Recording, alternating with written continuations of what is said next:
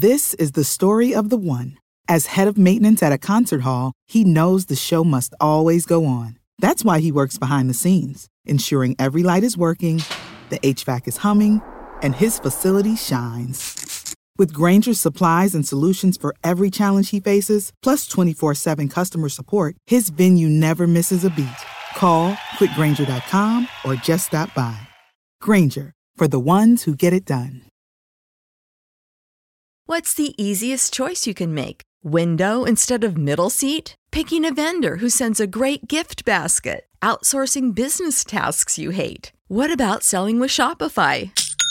Whether you're selling a little or a lot, Shopify helps you do your thing, however you cha-ching. Shopify is the global commerce platform that helps you sell at every stage of your business. From the launch your online shop stage to the first real-life store stage, all the way to the did we just hit 1 million orders stage. Shopify's there to help you grow. Whether you're selling scented soap or offering outdoor outfits, Shopify helps you sell. Wherever and whatever you're selling, Shopify's got you covered. Sign up for a $1 per month trial period at shopify.com/try. Go to shopify.com/try now to grow your business, no matter what stage you're in. Shopify.com/try.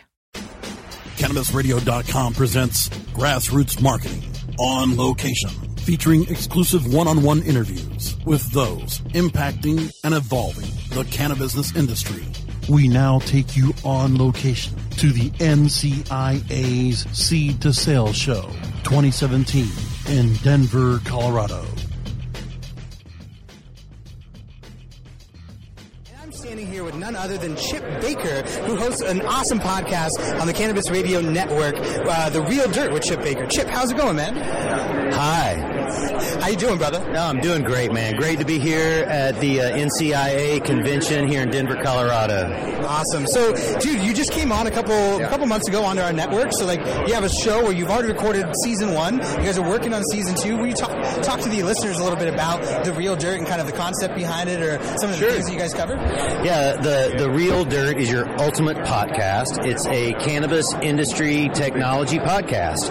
And I've been in the cannabis industry for most of my life, the last 15 years specifically in the ancillary side, making hydroponic equipment, compost, soil. We own some of the largest hydroponic stores in the country. And I interview or have conversations with some of the leading experts in the cannabis industry. It's a real high-level conversation. I get to ask the questions that CNN doesn't know to ask, or that Fox News can ask, or the New York Times doesn't know to ask. Sure. Right? You know, you were talking to me before we started recording about how you were originally from Humboldt, right?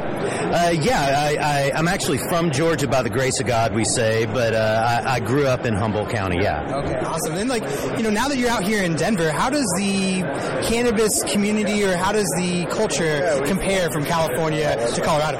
Wow, one big thing I see is in California there's this outlaw history, I'll call it, because it has been such this gray area in the private market there for 50 years, right? And people have fought the law, and sometimes the law's won, and sometimes they've won.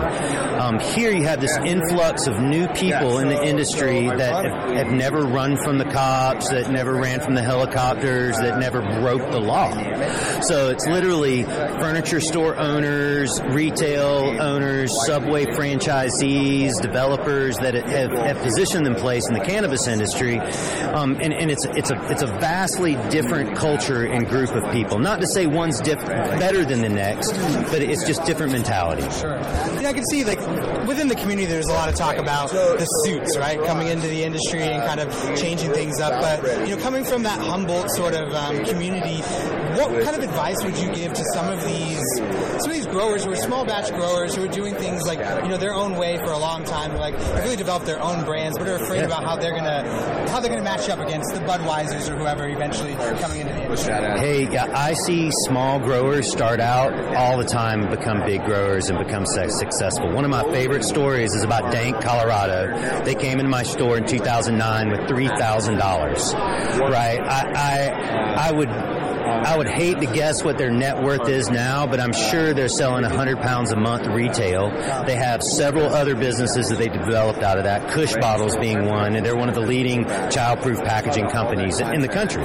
So small people can start. Don't be scared that, Budweiser or, Jim Beam is going to take over the industry. That may happen, but there's still a place for the small producer, just like the new alcohol industry with all the micro distilleries, just like the beer industry, right? And I believe quality, there's always going to be a market for quality, and there'll always be a market for the mass-produced product. I can definitely see that. Coming from Portland originally, we have a really strong microbrew culture. There's a lot of microbreweries there. The wine industry is taking off. But I can definitely see how, even in Oregon specifically, the market is kind of segmenting out, where you're going to have people who are maybe coming from another state and expanding their operations into a new market. I think that people who have been growing in that same market for 30 years have a client base already built up, even if it's not necessarily in the regulated marketplace. But as things start to switch, those people, like you said, good product probably sells itself. It should be really Yeah, good product does sell itself, but it's hard to be a business person and to be a farmer. And historically, those are rarely the same person.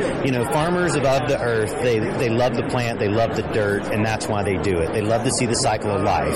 And they might not be the best business people or might not even focused on business.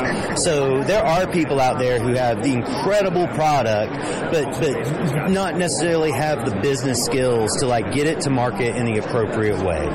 Right? That's one thing that we see all the time is the best people, for some reason, they haven't succeeded. And sometimes maybe the not so best people, they've done really well just because of their business practices. Sure. We were talking before we started recording about some of the new projects you're working on, aside from learning the banjo and the guitar, but you were talking about this new facility you guys are building out in terms of soil. Can you talk to us a little bit about that? Yeah. Well, previously I founded and developed all the Royal Gold soils and their product line. I sold that to a group of investors last year, and I'm redeveloping a new soil product in Colorado. It's called Growers Soil. We're building a brand new state-of-the-art custom manufactured facility right outside Denver. We'll be producing up to 10 or 15,000 bags a day here by summertime. We anticipate being a national and international brand. That's awesome, man. I can imagine it's very exciting from your end, having already done the soil thing and run a company before, but getting to kind of do your own thing again. I'd imagine it's kind of cool to start from scratch. Yeah, Royal Gold was my first successful company. I've been a lifelong entrepreneur, but it was the first company that I was able to develop and have internationally distributed product, import and export product, do huge revenue, and really have great customer response. However, I developed all of that product, 12, 13 years ago. So times change, science change, attitudes change. So what's really exciting for me on this new venture is that I'm using the latest technology, the latest ideas on how to process and manufacture a weed-free, bug-free, soilless component that anybody can use anywhere in the country. That's awesome. So, Chip, tell us, man, how can people get in contact with you? How can they follow the show? What's the best way to kind of, follow you and see what you're up to? Oh, well, you can always...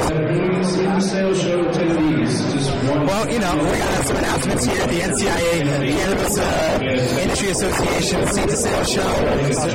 1 minute at the far end of the expo floor. We'll edit it out. Yeah, totally. Thank you all. Look forward to seeing you there. So what was the question again?